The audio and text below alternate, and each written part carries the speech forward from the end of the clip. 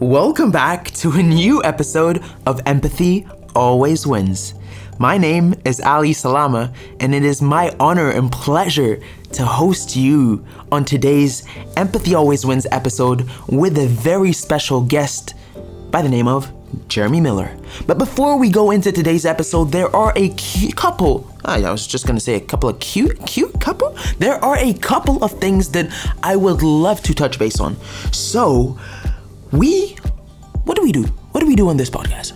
We do something that is very simple. We dissect what it means to be an empathetic leader. Yes, this is primarily aimed at youth changemakers, but this by no means limits us to talk to elder leaders and more established leaders. So by all means, this podcast truly is a guiding force for anyone that wants to adopt empathy within their leadership styles to be better parents, better teammates, better friends, better siblings, and better human beings, period. Anyways, let's get into it with today's episode with Jeremy Miller. Here's a little bit about Jeremy. Jeremy Miller is a branding expert. He's the best-selling author of Sticky Branding. Jeremy is the president of Sticky Branding. He shows organizations of all sizes how to stand out, attract customers, and grow remarkable brands. And we actually kicked it off very well in our pre-call before bringing Jeremy here on the show. He's a globally recognized branding expert and the best-selling I just said that. So Jeremy's path into branding wasn't traditional. He fell into it out of necessity. He was watching his family's business nearly hit rock bottom when he was faced to take a hard look at the way the company was run and in their industry as a whole. That led to Jeremy becoming essentially who he is today. And without further ado, this is our episode with the one and only Jeremy Miller. Are you ready? This episode is sponsored by Empower Mag, the Middle East's mental health and wellness magazine. Check out Empower Mag for all the latest and newest articles. Now let's dive deep into our latest episode of Empathy Always Wins. Thank you so much, Jeremy, for coming on Empathy Always Wins. It's crazy how sometimes you can meet someone 5 days ago and yet connect with them on a very, very uniquely deep level. And without further ado, I'd just like to dive deep into it and give you the floor to explain more about what you do, more about your book, and more about what is Sticky Branding. Well, Ali, I got to say, it is funny how you're absolutely right. 5 days ago, we connect and passion and energy and everything comes together. So super high level to introduce myself. So I am a brand strategist, a speaker, an author. I run a company called Sticky Branding, and I work with organizations from around the world to help them grow what I would call sticky brands. And what that means is, how do you get somebody to know your brand, like it, trust it, and ultimately choose you first? And I think any company of any size can grow a sticky brand. It's a choice. It's a choice to build that connection with your customers, to have that authenticity and that energy to do something remarkable and to cut your own path. And so I love to empower and help organizations and entrepreneurs achieve that. And so that's kind of my day job. And then getting to speak with entrepreneurs like yourself that are doing something really, truly remarkable is probably just the greatest gift I can ask for. Thank you. Sometimes we don't take into account that people like us need a little bit of a push from you guys. And it's I find it so refreshing because when I have a conversation with a renowned sort of thought leader, they often pass me on to someone else and ask me, hey, I think you should connect with one of this person. And I often find that so interesting because there's this energy of giving. And I see that level as pretty much being at the top. And I feel like this way of thinking is so contagious for growth and empathy and really feeling like a deep sense of care for progress. I'd like you to comment on that a little bit. Well, we live in a world of abundance, that there is so many smart people, so many generous people, so many people that you can learn from and gain from and collaborate from. And I think one of the ways that really separate people that are moving forward and accelerating in their careers from everyone else is that is that abundance mindset versus the scarcity mindset. So the people that keep their network close to their vest are in a scarcity mindset. And so when I heard your story, immediately I knew other people that were in a similar vein, in a similar track, studying empathy, studying leadership, trying to do remarkable things. And I knew they would gain from you as much as you would gain from them. And so to be able to make those kind of connections, there's an old networking group called BNI, for Business Networking International, and they have this philosophy called givers gain. And I really do believe in that when you are able to be generous, it always comes back. You never know how. It's never, maybe not monetarily, maybe in some other way, but when you're generous, good things come back to you. So that I think is just the best way to run your business. Yeah, it's very interesting you say that, giving or givers gain. And why I say that is because I growing up, I usually didn't typically think of that as the first thing that would come to mind, especially having a very competitive athletic background. You know, you're very competitive, but sometimes it's a bit toxic. And when I started, embracing a little bit of vulnerabilities, I think with sharing stories, personal stories, you realize that giving something so precious sometimes as a leader, being a little bit vulnerable, breaking some typical boundaries that have traditionally not been broken, it allows for more space and it allows for more connection. And I felt that, I just, as you know, I just came back from a keynote at a school here in Toronto, and it never is about the keynote. It's about the conversations after the keynote, because it's about how you touch someone and how they interpret their story within themselves to say, me too. I actually felt this and that. So I want to dive a little bit deeper into your background. How did you start, and where, like, how have you become the person you've become today with all these great ideas that have been running in your mind? And I know beforehand you also spoke about typically your family didn't have that mindset. How could someone break through that mindset and achieve that level of abundance and empathy? Well, you raise a really interesting point when you look at vulnerability versus being competitive. And I think I don't think they're opposite. I think they're actually complementary.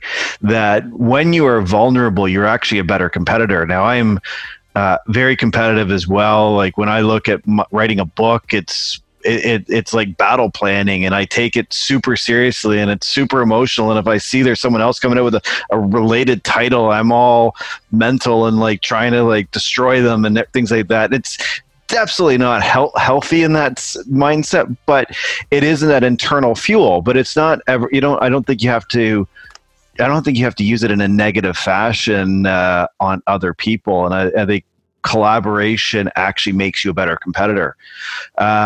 Now, to answer your question of my origin story, like so many other people, my career has been squiggly. I started out in the software industry as a salesperson. And where that actually came from is my parents owned a family business. And in high school, I think at some point, probably around grade 9 or 10, I told my mom, when I grow up, I'm going to take over the family business. And I think she panicked. She's like, oh, crap. So she had that little bit of a panic attack. And then when they talked to their friends, and they said, you do not want your kids to become a lucky sperm. And what that meant was, you don't want to make an entitled child. They don't want to just gift them the company. They got to work for it. And so what my parents did is they created criteria for my brother and I if we wanted to join the company someday. And we had to have a university education, we had to work in the real world for at least 4 years, and we had to have relevant experience and we had to apply. So there had to be a job in the company. So all those conditions had to be met.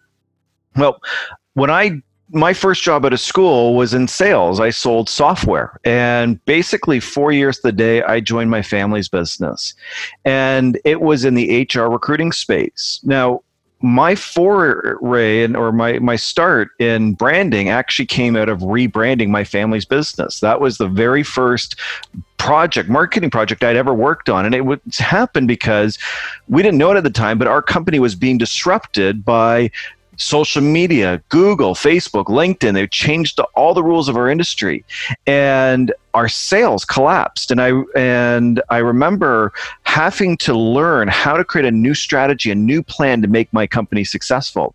And the way I did that was by changing the company name and rebranding and repositioning it into a totally new industry.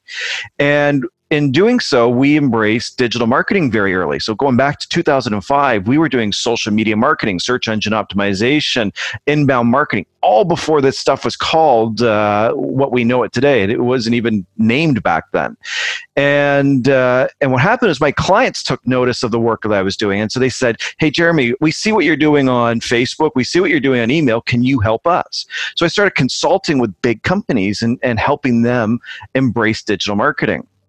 Well, fast forward a little bit. When we went through our succession plan, I decided not to buy out my parents. And I did that for a variety of reasons. We can go into it if you're interested, but I made the decision not to buy out my parents. And so what happened was we spun off that little consulting practice that I had created serving these big companies to form what I do today, Sticky Branding. And then I packaged and sold my family's business. Now, it took a few years to do that, but after I sold that, I used the commission from that sale to write my first book. And everything just continued to spiral and grow. And so it all built off of everything. But if I look back over my shoulder, I could never have predicted where I am today. I could never have seen this in high school. And it's been that opportunities arise, new people enter my life, new whatever happened that created the conditions that allowed me to continue to evolve and chase my passions and create a career that I'm immensely proud of and happy that I've had all the fortunes that I've had. That's, it's incredible to hear a story about how someone took a family business and actually innovated and pioneered it in one way, shape, or form. Because, like yourself, I also come from a background in Egypt whereby, our family we were doing well for ourselves. I was in a really good school and whatnot. And I feel like the number one fear our parents always have is, I've heard it once, a generation builds and then a generation spends, because it typically is due to the mentality that your parents feared as well. And I love that you brought that fact. But what I'm more curious to even know a little bit more on this is how have you developed in all of that sort of circle and all that growth as a leader? How have you noticed some patterns that perhaps weren't the best in the way that the family business was running? If a listener is listening to us right now and they're wondering, well, how has Jeremy been able to get his way through? I can't even get a point across to my dad, or I can't convince anyone. How?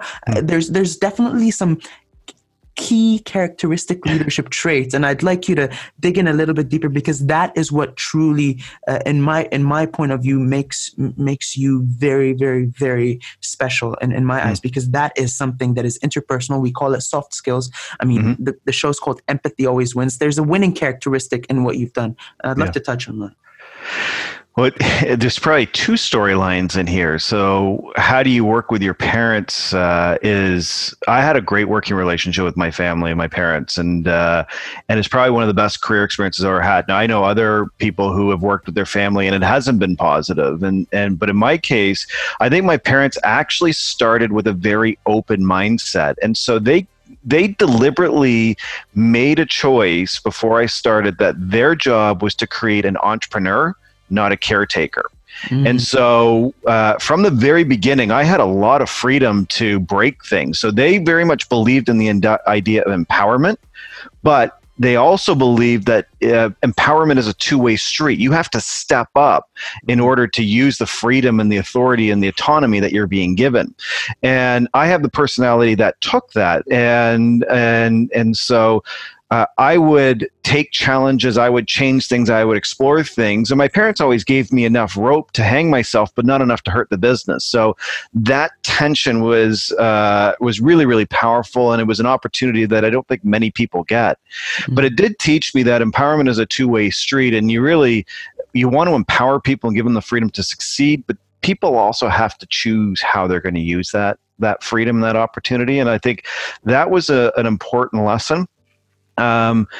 I also learned to ask for forgiveness, not permission. So my dad would have this trait where I'd bring him an idea and it would be half baked and wouldn't be very well developed, and he'd say no, and I go, well, and then I'd turn around frustrated, and then I'd just go and do it, and he'd probably get pissed off, but my mom would talk him down. But but I would go and push my idea further and prove it, and then bring it back, and then oh, I now see what you're talking about. And they would then give me freedom to keep moving. Not always, but at least I always believed in my ideas enough to chase them, even when someone said no. And I think that's also a really important lesson, especially if you're an entrepreneur, is that you may know something, you may believe something, but until you act on it, it's never going to come to reality. So I think that's the other key lesson is ask for forgiveness, not permission. If you got an idea, chase it. But not everything was great in this whole story too. So my parents taught me management, and they ran a very patriarchal top-down management structure. They're baby boomers. That was the way they ran the company, and it was all guardrails and structure and treating employees like peons. And I hated it. It didn't work. So when I sold the family business and focused solely on Sticky branding, for 8 years I had no staff because I had convinced myself that I wasn't a good leader. I wasn't a good manager, that wow. wasn't a path that I wanted to be. I love to mentor. I love to coach. I love to do these things, but I did it as a consultant because I had the false belief that I wasn't good at it. But last year I was launching my book, Brand New Name, and I knew I needed help. And so I hired my first employee in several years, a lady out in Calgary named Sarah, and she's absolutely wonderful. But what I did to go there was I looked at everything that didn't work for me under the way my parents ran the business and managed people and said, okay, what is the better way? And I really leaned into the ideas of trust, vulnerability, and empowerment. And so I said to myself, what would it take to be successful? Well, trust someone 100% implicitly on day one. You don't have to earn trust. You get and the infrastructure for someone to be successful. And I think empowerment very much is creating that infrastructure for someone to be able to do their job.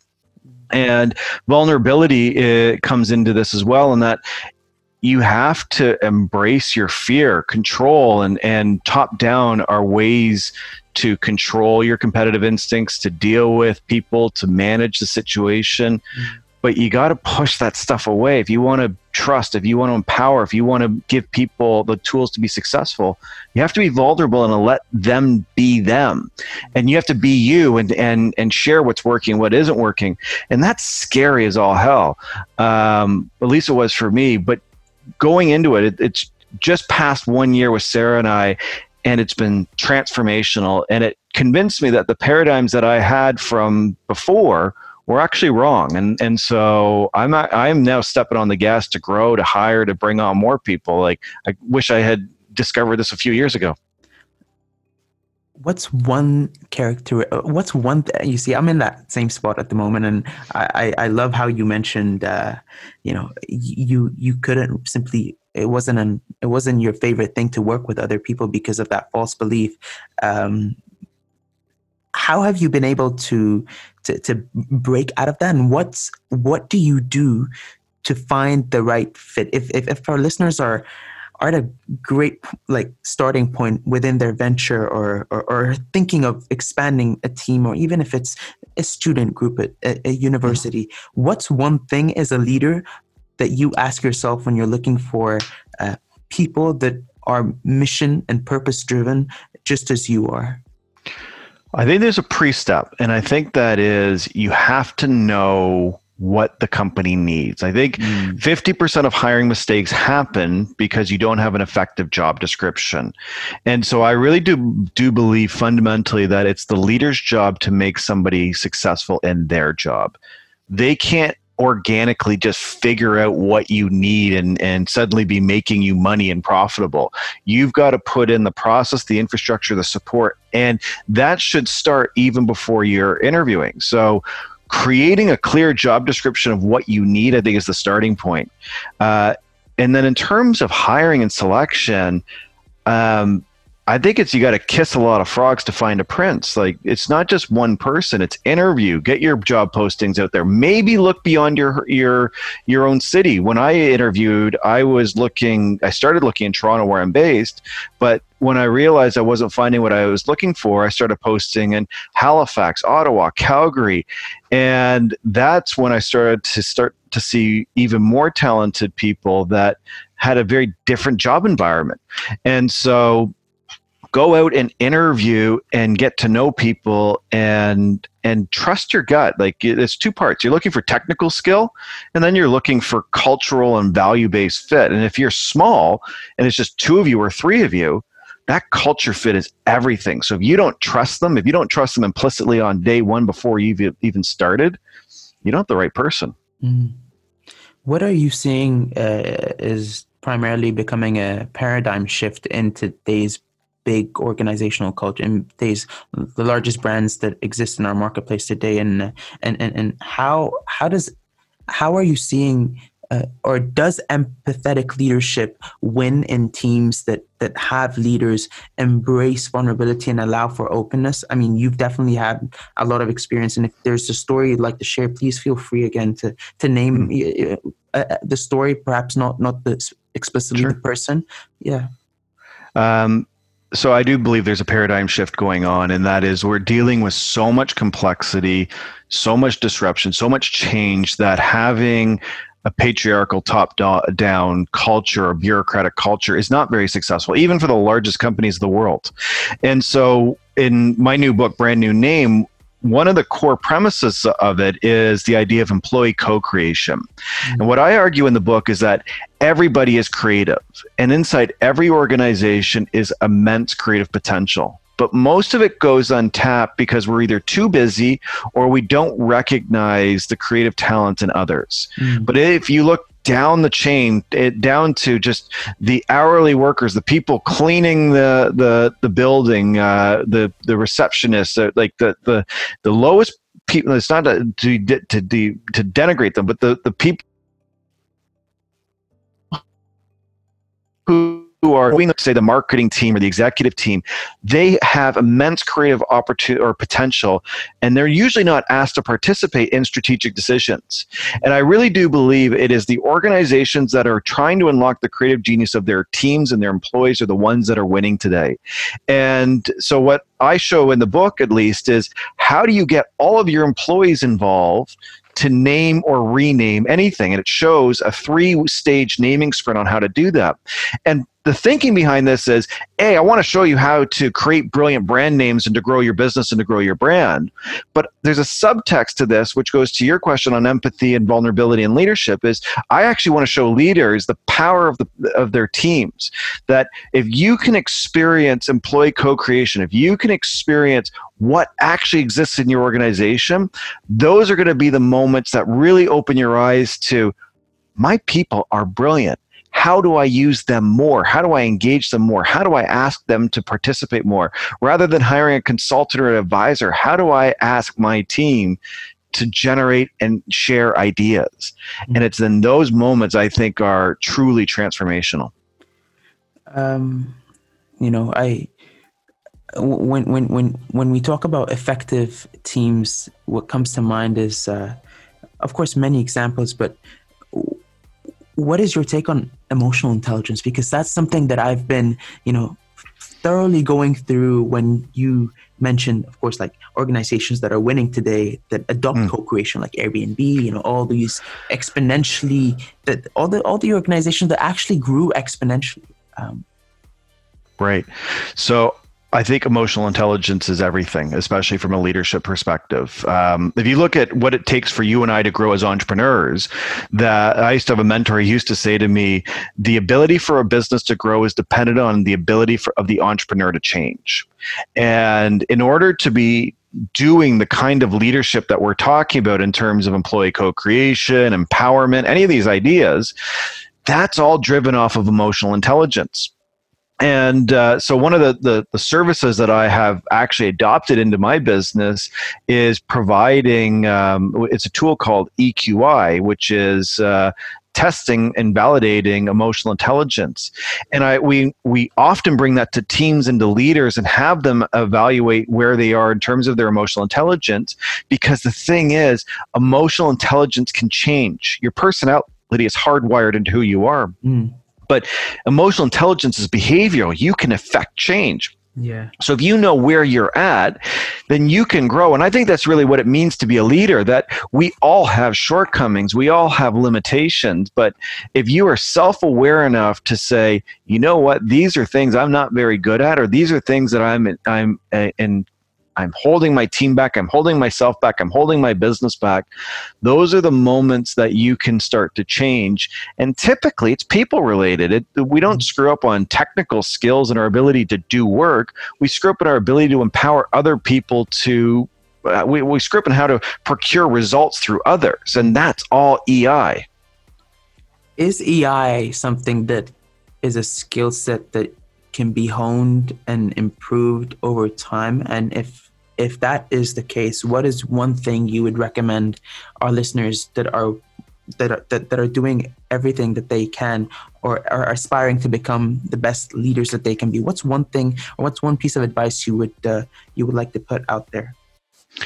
Well, I think the first question is, yes, your emotional intelligence is something that you can change and evolve and grow.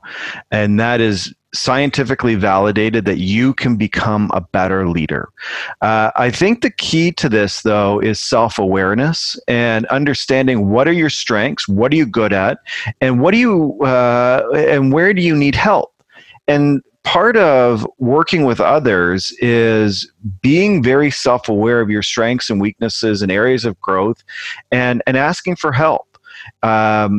I don't think there's going to be one solution for every person, but I all think that we can get support either in the form of a coach, paid or free, a mentor, or even working with our teams, whether it's our employees or our colleagues, and asking for help. And that simple act of vulnerability of saying, this is where I'm struggling, or this is what I want. What can I do? How can you help me? And just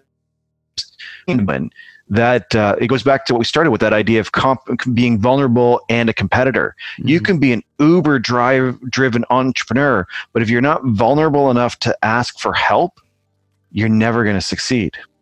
Yeah, I mean, this is you're hitting a lot of points home with this point. I never imagined the true power of coaching and mentors till actually 6 months ago, where and if you'd measure the correlation of how I've grown ever since, it's to the dot accordingly to what you've been saying. I have a coach for speaking. I have a coach for mental health advocacy, and if you measure all, and I always say you're just as good as the people you work with. And when I say it, I mean it from a very professional standpoint, not a personal standpoint as well, because good is very, very subjective, right? But when I say good, I mean that I always try my best to seek out a mentor that I essentially would like to envision myself living a day in their life. So for the mental health advocacy, it's the World Federation for Mental Health president, and for the speaking, just by reaching out and asking for help, embracing the vulnerability, you just said it. He's a guy called Tanvir Nasir, and I never imagined from a podcast episode he would ask me to review one of the biggest keynotes I'm giving on February 22nd at the largest Arab youth conference. Amazing. Congratulations. Yeah. And we're 1 out of 12 speakers, and it's the first time an Arab mental health ambassador goes on stage, and I'm essentially talking about the power of harnessing community. Essentially, how do you reach out a hand and exactly do what you've said? And it's very, very, very interesting. You bring that imagery out, like reaching out, putting your hand out, because that is exactly the punchline of the talk. And I Agreed. find that widely fascinating. But without digressing further, without digressing a lot, I'd like to touch more and dive deeper into Sticky Branding, the book, Yep. because I know Okay. it's a bestseller. Mm-hmm. How did you get it to become a bestseller? And I know you're a very competitive person, but more so, what is the punchline behind Sticky Branding? I know we've touched on that, but how is how Sticky Branding different from your new book? So Sticky Branding was my first book, and it came out of that origin story of rebranding my family business. And so when I rebranded my family business, I was a sales guy who didn't know anything about marketing. And so if you see behind me, I've got all these books, and basically I started reading everything I could get my hands on, and I read all the marketing and branding books I could come across. The problem was most of them were about big companies, and they were all about Apple and Nike and Starbucks. And I wanted a book that showed me what are the practical principles of a small business that has a marketing budget, but not a vast marketing budget. I wasn't a solopreneur. I had salespeople. I was a real company, or I was a bigger company than, I should say, like a very small business. But we were in this weird dynamic. And so when I wrote Sticky Branding, I wanted a book that would help me. And so my definition of a sticky brand is creating a first choice advantage. Get your clients or your customers to know you, like you, trust you, so they choose you first. And any company of any size can create a sticky brand. And then what I did was I went out and I interviewed and I profiled over 150 business owners and companies from around the world to discover the best practice beyond what I had done in my own business on how we're small privately held businesses between 5 million and 500 million growing remarkable sticky brands. And so that's where the book came from. Wow. The reason it's a bestseller is marketing. I promoted the crap out of it. We had a solid launch plan. We pushed and pushed and pushed. It was so effective, actually, that we sold out all the copies worldwide in the first 4 hours of launch. Which the publisher was not expecting that. And so that got me a #1 Globe Mail bestseller. I beat Oprah. That's what goes on my resume. But we ran out of books, so we didn't get to keep that for a couple of weeks. But it was hard work and luck and a bunch of stuff that came together. Yeah. I think I know now who my mentor is for my next book. I will be happy to help. We've got a marketing plan you can plug and play.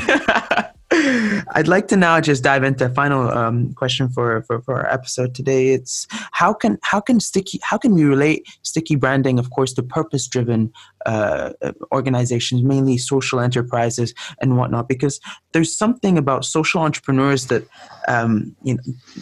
typically they don't focus primarily on the business as much as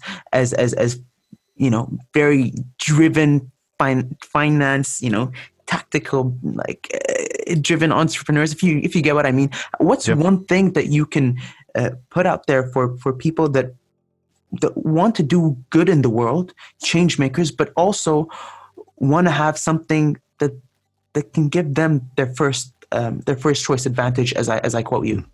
Yeah. So I think if you want to make change, you want a brand strategy and growing brand awareness. Like if you look at all the greatest social enterprises of the world, they are all well known. They all have clear missions. They all have clear purposes and intended impacts. That's marketing. That's branding. That's the ability to communicate your vision in a contained way so that anyone gets it. And that's something you should strive for. But you're also hitting on something that's very important to the mid-market. That is your purpose and your ability to affect change is also driven by your ability to make money. And this might be counterintuitive. Yes, that's what I wanted to get towards. That is my biggest challenge. And please go for it. Take the floor. So one of the companies I profiled in Sticky Branding is Icebreaker, the clothing company. They make merino wool outdoor clothing stuff.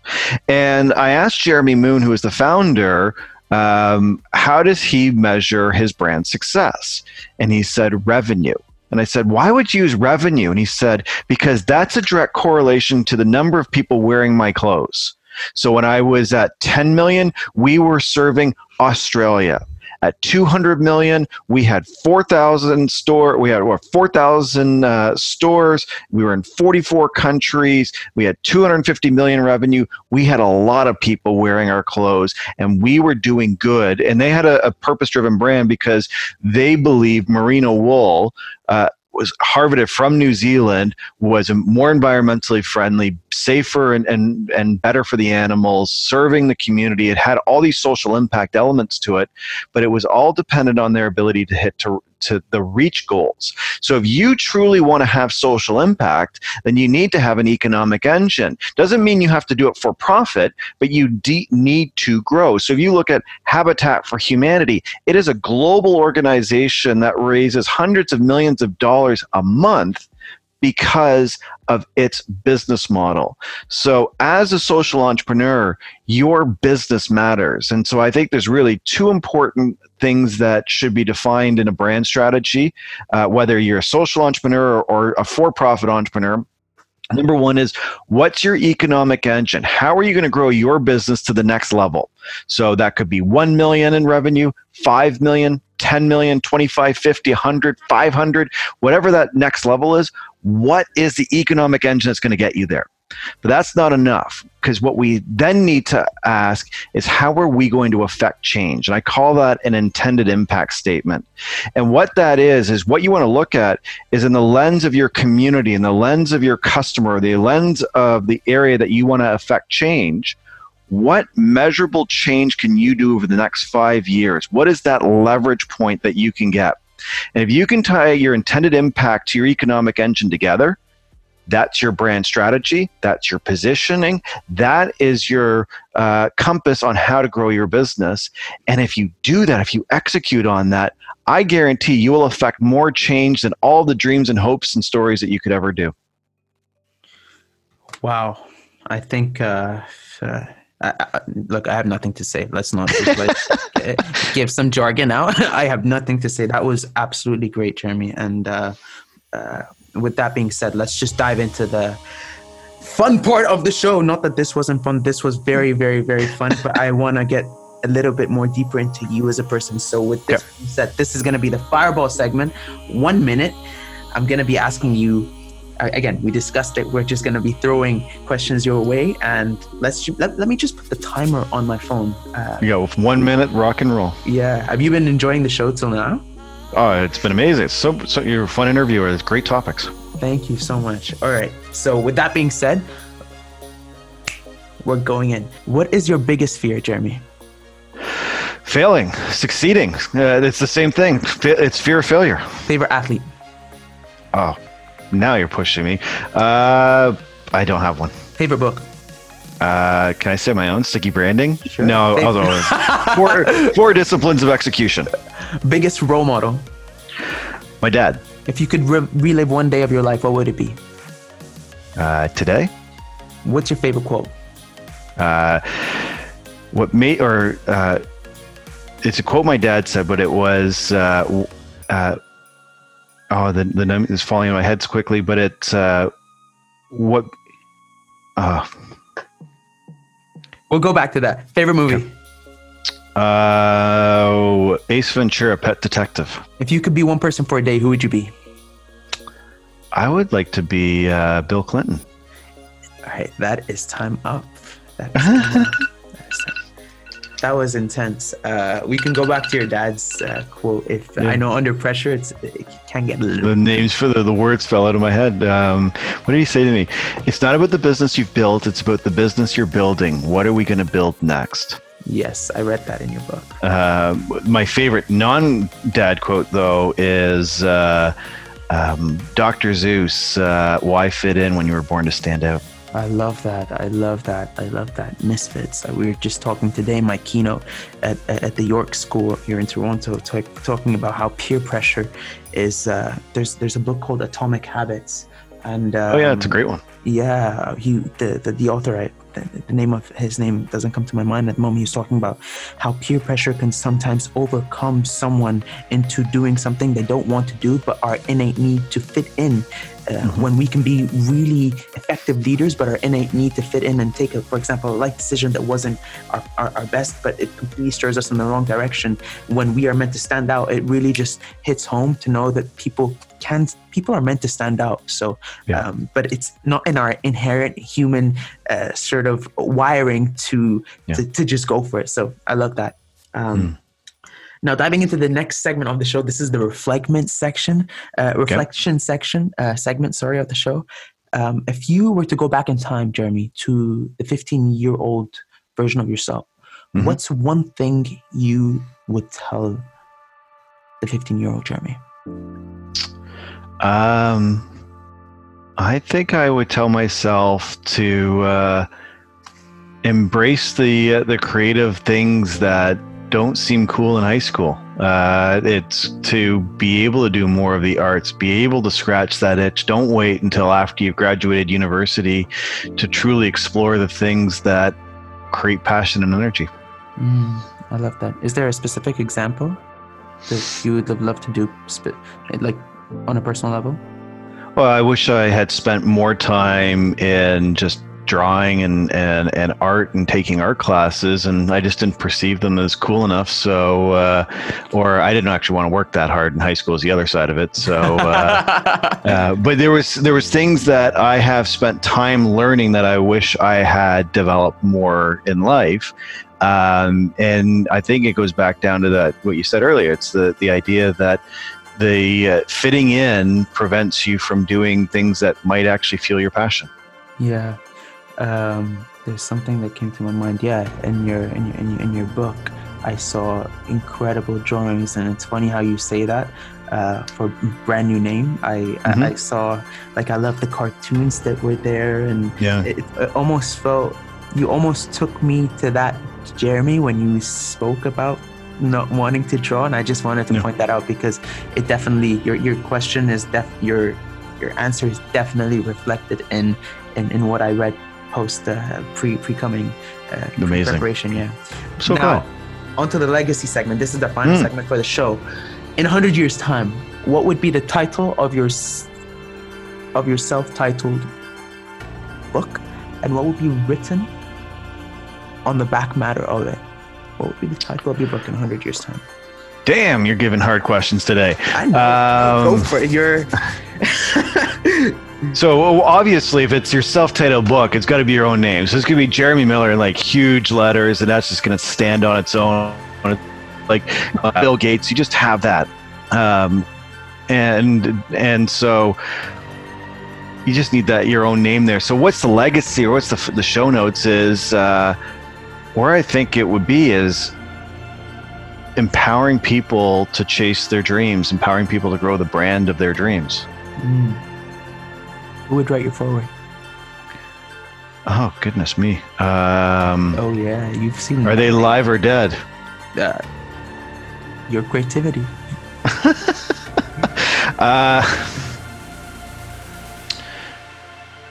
You know, the person I would love to write the foreword is the one that has used the ideas after me to create something great.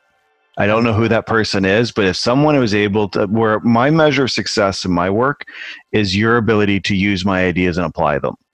And so I don't know who the people are that I have affected or will affect, but that it's that forward-looking thing. Is I really do believe that, like, especially in Brand New Name, was how do we write a book that shows you how to do this? How do we get rid of this black box mentality of solving that? And so, yeah, that's kind of my answer. Be someone who's actually used it to do something really important. I love that. I think it's perfectly fine to say that the results will speak for themselves, and it's very humbling actually to know that is the intention of you having written that book. It just says a lot. And with that being said, I'm just going to open the floor for you. If you have any final notes, any final comments you'd like to make before we wrap up the show, please feel free to go for it. Well, you've run an amazing interview. You've put me on my toes more than once today, which doesn't happen very often. So thank you for that. You've got me thinking, which is exciting. my final thought is actually for everybody, is that whether you are an entrepreneur, a leader, a social entrepreneur, whatever it is that you're doing, I think your brand is key to your ability to affect change, and that being able to showcase who you are and what makes you unique, whether it's as an individual or as a company, is a choice. And everyone has a brand. You have one by default, but branding is the act of doing something bigger than yourself. And so my hope for everyone today is to take some of these ideas and run with them, and that you have the power to affect change. You have the power to create a sticky brand, to get people to know you, like you, trust you, and ultimately choose you first. And if you can take any of those ideas and use them, that would make me so excited. And then if anyone wants to connect or you have follow-on questions, hit me up anytime. You can find me on any of the social networks at Sticky Branding. And with that being said, Jeremy, I just want to say thank you so much, hand on heart. Thank you. Likewise. Thank you, Ellie, and thanks for all the great work you're doing. Thank you, Jeremy, for an episode. I cannot really put into words how much this was beneficial for someone like myself, for someone who has been finding it challenging to maintain that moral sort of ethical standard, yet try to make money at a young age and serve the world. So I think Jeremy's idea and philosophy of branding really put everything into perspective from a very unique standpoint. But without further ado, I just want to say a warm thank you to Jeremy once more. And for everyone that would love to stay in touch and continue the conversation, please feel free to follow us at Empathy Always Wins on Instagram, and follow myself at Ali Salama on Instagram, Twitter, and LinkedIn, and we're pretty much easy to reach. Thank you once again for giving your time and your energy and effort to us, and we'll see you next week in a new episode of Empathy Always Wins. Oh, and one last thing. Join our WhatsApp group if you want to be involved in weekly leadership free seminars that I'll be giving on how I kind of started everything out from this podcast to everything. That's only if you're interested. Anyways, we'll see you next week. Cheers.